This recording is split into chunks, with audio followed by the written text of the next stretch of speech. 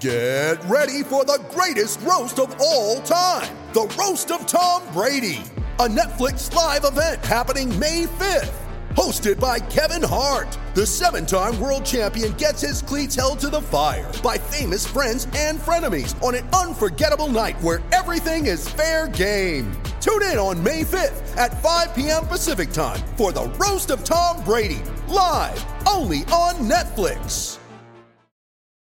You ready? Showtime. On May 3rd, summer starts with The Fall Guy. Let's do it later. Let's drink a spicy margarita. Make some bad decisions. Yes!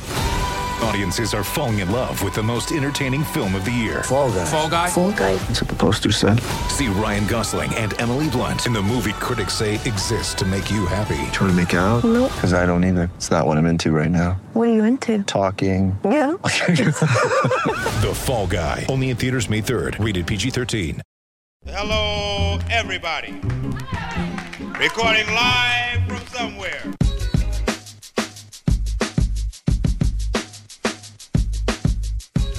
What's good, everyone, and welcome to another episode of Skates and Plates on the Hockey Podcast Network. I'm your host, Brandon Rowicki. Well, a day full of promise and excitement ended up as a total dud here in Winnipeg. The Jets did make a big splash on deadline day, and then they topped it all off with a very frustrating, disappointing loss to the lowly Ottawa Senators. We'll dive into all of that in just a second, but we gotta mention DraftKings here with basketball season beginning to wind down. Your chance to get in on the action is now at DraftKings, the leader in one-day fantasy sports. DraftKings is giving new players a free shot at millions of dollars in total prizes, so you can claim your free shot at millions of dollars in prizes when you use code THPN during sign-up. Remember, playing daily fantasy basketball is super simple. You just pick your lineup, you stay under the salary cap, and see how your team stacks up against the competition. Every dunk, steal, assist, it means so much more with a DraftKings daily fantasy lineup. And hey, baseball fans, you might have missed out on season-long fantasy, so why not get in on the daily fantasy action with DraftKings? More ways to get a big payday and make it rain. So with DraftKings, again, payday comes every day for players, so what are you waiting for? Head to the app now, download the DraftKings app now, and use code THPN during sign-up. This week, DraftKings is putting you in the action with a free shot at millions of dollars in total prizes. That's code THPN, and you can get a free shot at millions of dollars in prizes only at DraftKings. Minimum $5 deposit required. Eligibility restrictions apply. See DraftKings.com for details. All right, so we'll get to what ended up as a quiet day of work from Kevin Cheveldayoff and company at the deadline in just a bit, including what this means about this year's team and next year's team as well. But let's get to Monday night's game first. That might have been the least fun I've had watching the Jets this season. It was ugly performance pretty much from the moment it actually went up 2-0 for Winnipeg, a 4-2 loss to the Ottawa Senators. I don't know if that was their worst game of the season. And, honestly, they might have played worse against the Ottawa Senators. I mean, going back to one of the first couple games this season, but I don't know. That just felt like a real uninspiring performance from the club. And some people made the connection that the Jets might be sending a message after not getting reinforcements at the deadline, that this was the players' way of saying, we're not happy with just one depth defenseman being brought in here. We wanted a little bit more help to push us through in a playoff run. And to be honest, I think that's ridiculous. I'm not buying that 1 second. They just didn't play well. Like, it's that simple. And it happens too, right? But I'm not going to take this leap that last night's game was anything more than a bad one-night, one-off performance from some of the team's best players this year. I mean, if, Connor Hellebuyck, if the reigning Vezina winner, doesn't give up 2 major softies, the conversation around the game could very well have been about how the Jets, despite not having their A game, despite having their C game, found a way to get at least 1 point, maybe even 2, and it's how resilient they are and blah, blah, blah, blah, blah, blah, blah. But Connor Hellebuyck does give up those 2, and it kind of changes the entire complexion of the game. And they are awful goals to let in as well, right? Like, don't get me wrong. Like, Hellebuyck would love the Connor Brown shot back as well as the eventual game winner, clearly. But the Jets were also really brutal when it came to what they were giving up as well. And it wasn't, quantity for a change. It was purely the quality. I mean, there had to have been, 5 breakaways in the second period alone? And then you have Brady Tkachuk scoring the final goal of the game on another one in the third. A handful of 2-on-1s as well. I mean, some of those breakaways and odd man rushes happening with the Senators shorthanded. I mean, it was just sloppy play, pretty much like I mentioned earlier. Once the Jets went up 2-0, it's like that was the worst thing they could have done in that game, or at the very least, they failed to make it 3-0 and fully put an end to it. So it was, an uncharacteristically poor performance from Connor Hellebuyck, and he said so after the game, basically taking all the blame for it. But I would say the same also applies to, and we're fans of him here, but the same applies to Nikolai Ehlers. I think the second and third periods might have been his 2 worst periods of the season. And it's funny, even on a bad night for Ehlers, you still get a bit of a highlight reel goal to go on top of it. That's the year he's having. But man, was there ever some rough decision making from Ehlers in that one. I mean, hey, you got to give your skilled players a little leeway to make some plays, but that was, some of the turnovers and some of the passes Nicky was trying to pull off, they just had no business being thrown out there. So it was I thought, a rough game for him. And to be honest, the second line as a whole wasn't all that impressive either.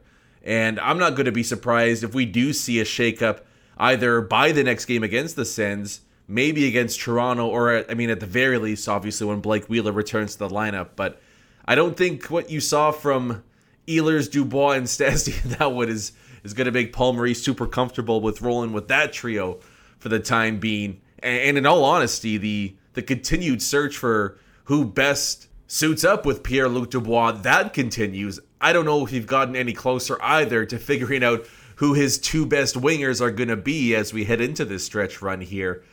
Maybe it's Blake Wheeler. And hey, either way, we're going to get an answer on where Blake Wheeler is going to be when he returns to the lineup. And thankfully, it's looking like it's going to be sooner rather than later. Great news for the team.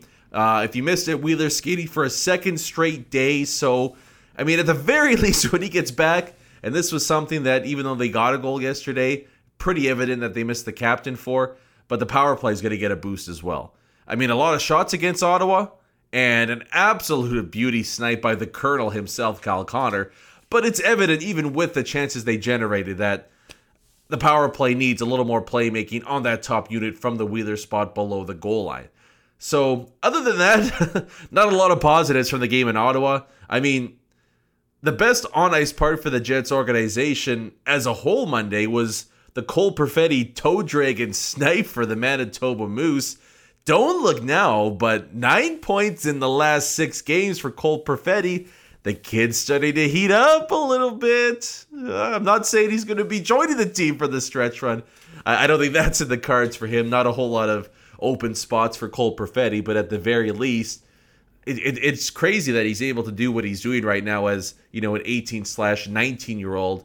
Nobody really gets the chance to play in the AHL at that age, in North America here at least, and he has taken full advantage of it. And if anybody wanted to slow the hype train down on Cole Perfetti and maybe even Ville Heinola as well, no reason. Those kids have given no reason to slow that down. So, hey, I got to find one bright spot for you there. It wasn't with the big club, but the baby Jets at least had it going a little bit last night. So that was actually the second slice of disappointment the Winnipeg Jets were handed on Monday. The first, and we'll get into this here, but I know a lot of fans obviously were excited for trade deadline day. Obviously, fans want to see their teams make moves, regardless of if they are sound or not. You know what I mean? You just want excitement, and I totally get that. But no big splash made by the Jets at the deadline, despite the Ekholm chatter, despite, Jamie Alexia beat a name thrown out there late, and despite the maybe pie-in-the-sky idea of Josh Manson out there in Anaheim, all the big-name blue liners stayed put, and Chevy, of course, forced into only adding a depth defenseman, Jordy Ben from Vancouver, coming over for a 6th-round pick. So look, I know a lot of fans were upset that there wasn't a bigger move to be made by Kevin Cheveldayoff. Whether or not it was there, right? Like, people wanted, I mean, it's clear the blue line needs help. And realistically, not a lot of help was given to the Winnipeg Jets on Monday. So I get the frustration. Here's my thoughts on the deadline and the movement or lack thereof. To sum it up, unfortunate, but not the end of the world. And look, Kevin Cheveldayoff didn't make it a secret either. He was eager and willing to move his first-round pick for the right defenseman, but no other team was willing to make that available for Kevin Cheveldayoff. And we're going to get Frank Saravalli on next week on Tuesday's episode. So he's going to be on a week from today. He's going to discuss how close the Jets were in grabbing a big-name guy, what the price was on a Manson, on an Ekholm, all that. So we'll get a little bit more of a clarification on what was open for Kevin Cheveldayoff on trade deadline day coming up next week. But look, at the very least, Chevy didn't panic. Make a panic move and give up a first for a guy that didn't fit the bill. Jamie Alexiak comes to mind, for example. And, I mean, in a major way, he didn't panic and throw in a Ville Heinola or a Dylan Sandberg to get a guy for this year as well. Possibly Matthias Ekholm out of Nashville. So I get that it's underwhelming, with all the talk about how aggressive the Jets were going to be and they were going to get one, maybe two blue liners and somebody else as well. I can understand some frustration from the fan base on that one. But there's not a whole lot that can be done if the right guys just weren't out there this year. It wasn't a great market for blue. It wasn't a great market for anybody, really. I mean, outside of trying to get Taylor Hall for peanuts at the deadline, there weren't a whole lot of big names that were really available. And, I mean, it was kind of underwhelming as a whole across the league. Basically until the Red Wings and Capitals decided to blow it all up and you had that big Mantha Vrana blockbuster, which I love to see. I don't know who won or who lost the trade, but it's nice to see some of those just pure hockey moves where a team likes a guy and they make a move like that. But, I mean, having said that, pushing that aside for a second, the lack of a first-round pick being traded, the lack of really anything of value being traded by the Winnipeg Jets, it sets up for a really intriguing offseason, as usual in these parts. Chevy still has all his assets at his disposal. I'm not going to be shocked if a big move is made, and I don't think you should be either. And that first-round pick that is in the holster right now ultimately does end up getting moved and dealt for some help on the blue line anyways, along with maybe a prospect or two for a big-name guy. So keep that in mind here as we move forward. It sucks for this season, at least, that a reinforcement isn't coming in, but I'm not going to be surprised one bit. And we'll talk to Frank Saravalli from TSN about this next week, that we see Kevin Cheveldayoff make a move for what looks to be a much more pivotal year next season, with everything getting hopefully back to normal. Now, for me, the most interesting part, the thing that I picked up from deadline day, wasn't a move, wasn't anything from the game against the Senators, but it was actually something that Kevin Cheveldayoff said when he met with the media at around 4 p.m. Central Time. If you haven't heard, this was Chevy's response when asked, and I'll paraphrase a bit here, but if he feels like his blue line is good enough moving forward this season, and maybe that's why a deadline deal wasn't made. Well, I think that, somebody that I'd like to see at some point in time here as well is Ville Heinola get an opportunity to show where he does fit. So we think we have, some depth within the organization that, is a little more than maybe what, some other people might think. Now, I don't know about you guys, but two things pop out at me pretty quickly there. One, and maybe the most obvious, management is clearly very high on Ville Heinola. They think he could be an impact player potentially this season. But two, and way more intriguingly, didn't that sound like maybe a bit of a disconnect between coach and GM? Like Kevin Cheveldayoff saying hopefully he gets into the lineup, right? Like, you're the GM, shouldn't the GM and the coach be in agreement if you think he's ready to go that he should be in the lineup? Sounds to me like Chevy thinks the kid's ready, but maybe Paul Maurice isn't willing to throw him in just yet. So That's something certainly to keep an eye on moving forward, if that's the case. Maybe I'm reading a bit too much into it there. But I think everyone, hey, look, Jets fans, everybody outside the organization, and whether you're a fan of management and coaching or not, but I think we'd all love to see Ville Heinola get a run of games, to see if he can make an impact this season. And look, to me, and I think that's the move to make. I don't know whether you put him with Josh Morrissey. I still wouldn't mind, seeing that. Or maybe you give Logan Stanley the night off and get Ville Heinola a chance beside Dylan DeMello. But I just don't see why it hurts you at all, really. Like, the Jets are kind of locked into, realistically, either the second or the third spot in the North Division. And look, if he's not ready, he's not ready. You gave him a shot. And then you throw him back to the Moose and he plays 20-plus minutes a night there and gets a chance in all different kinds of situations and becomes a better player for next season. But to me, there is a chance, I don't know how big or small that is, but there is a chance that Heinola could step in and really be a difference maker for a team that sure as hell needs it on the back end. I mean, you've heard me talk more than enough times how much I think this team needs, never mind a puck-moving presence, but an electric and a dynamic one at that. I joined Hustler and Remus on Winnipeg Sports Talk and mentioned this a couple times. We've seen defensemen recently step in, never mind regular season NHL minutes, but playoff time, and they've had some success right off the bat. I'm not saying he's going to be Cale Makar and jump right in and possibly be, the Jets' best defenseman, either later this season or during a playoff run. I don't know if there's too many guys that will ever do what Cale Makar did. But why couldn't Ville Heinola come in and give a decent-sized boost, right? Maybe instead of Cale Makar, why not Sam Girard, right? Similar players, similar builds, that sort of a thing. And he's having a heck of a season. I mean, who isn't in Colorado? But Girard's been just a revelation this year, right? So I would just love to see him get a chance. That's kind of it, right? It would just suck if Ville Heinola isn't even given that opportunity. So, and I mean, given that without injury, right? Just give him a shot. Give him, hey, even if it's just a week and you get 3 or 4 games in, that would be something that I know a lot of Jets Nation would be super excited about. And I'll tell you what, if they were upset about the work not done at the deadline, if Heinola got a shot on this D-core, I think a lot of people would forgive Kevin Cheveldayoff for that pretty quickly. So hopefully we see the Finn get a shot sometime soon. In the meantime, Jordy Ben, the depth addition, I mean, there's not really a whole lot to get into. You kind of know what he is at this point in his career. Barring injury, I don't think he's going to get into the lineup.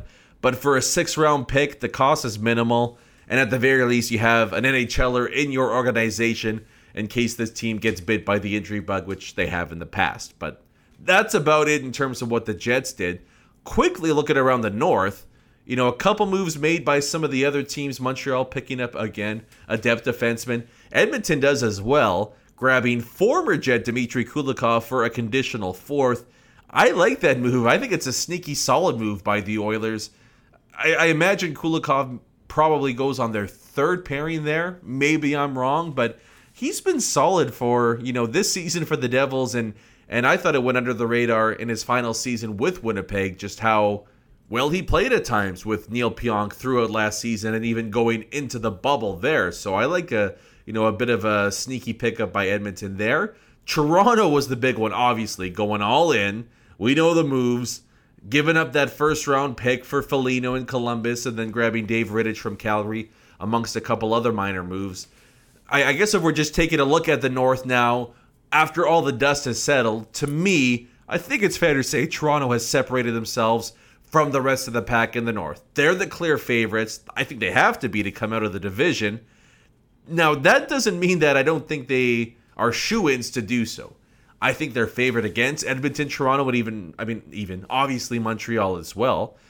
But I think Edmonton for sure could beat Toronto in a 7-game series. I think even Winnipeg, despite being, I would imagine, pretty heavy underdogs in that matchup, I think Winnipeg for sure could take down Toronto in a 7-game series. They've had some great games so far this year. But I just think they've elevated themselves a little bit. Even without Foligno, right? They were probably pretty heavy odds-on favorites to come out of the division. I think Toronto's done so even more now. And I'm intrigued to see what that mix is going to be like come playoff time. A lot of I don't know if you've seen Ogwax, Old Guys Without a Cup. You got Spezza and Thornton, and now Foligno joins the mix. It's an interesting group. It's an interesting mix they have up front there in Toronto. And obviously, all the pressure in the world is going to be on them, where I don't even think it's enough for them to win one series. They're going to need to come out of the North Division for basically everybody to have a chance to come back and have a job there next season. But it does look like it's going to end up being Oilers-Jets in round one, barring a collapse from Edmonton-Winnipeg or a meteoric rise up the standings from Montreal. If that's the case, right now, it's got to be a coin flip for me. I don't know. And hey, if I'm wrong and you guys see it a different way, again, let me know on Twitter at Brandon_Rowicki or at the podcast at SkatesPlatesPod. Let me know who you think would be favored in that matchup. I don't know right now. That might be one of those ones come playoff time where it's going 7 games and then you flip a coin, and if it lands on heads, you go with the Jets. You know what I mean? It's going to be tight, and they've played outstanding games. That would be a great series to watch. So we'll see what the last dozen or so games have in store for both of those clubs. Either way, I'm jacked. Like, I'm full on in bring on the playoffs mode, and it's pretty crazy that we're not that far away, right? Pretty much a month away from the postseason getting underway. So I'm jacked, and I think everybody here in Winnipeg is looking, they've got an eye ahead, even with a home playoff matchup up for grabs against Edmonton in the standings. I think people are ready to go. Let's get the real season started here. Well, that does it for us. A nice quick one for you guys on your ride home to work, hopefully, or your ride back home from work as well. Another episode of Skates and Plates is in the books. We're back at it on Friday with a busy one to get into. 2 games, one more against Ottawa Wednesday, and then a big-time showdown against the Maple Leafs the following night. Maybe Foligno makes his Toronto debut in that one. So we'll get into both of those, plus a one-of-a-kind interview for you guys. I'm so excited to see what your reaction is going to be. We have, I think, our biggest personality join the show yet. You might have seen her compete on Wall of Chefs, or you might have stopped down in the Archibald area. Miss Christine of Miss Christine's Kitchen stopped by to talk all about her Jamaican specialties. And I'm not going to spoil anything for you guys, but let's just say the beat button got a major workout in this one, so you don't want to miss it. Actually, it's funny. When I upload the podcast, I have an option in one of the pull-down menus of what the episode is going to be like, and you can leave it vague, it can be clean, or explicit.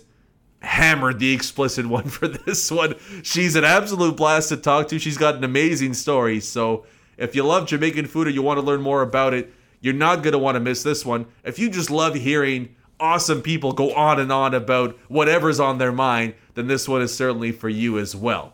But again, thank you so much for listening to another episode of Skates and Plates on the Hockey Podcast Network. We're back on Friday, guys. I'm your host, Brandon Rowicki. Peace.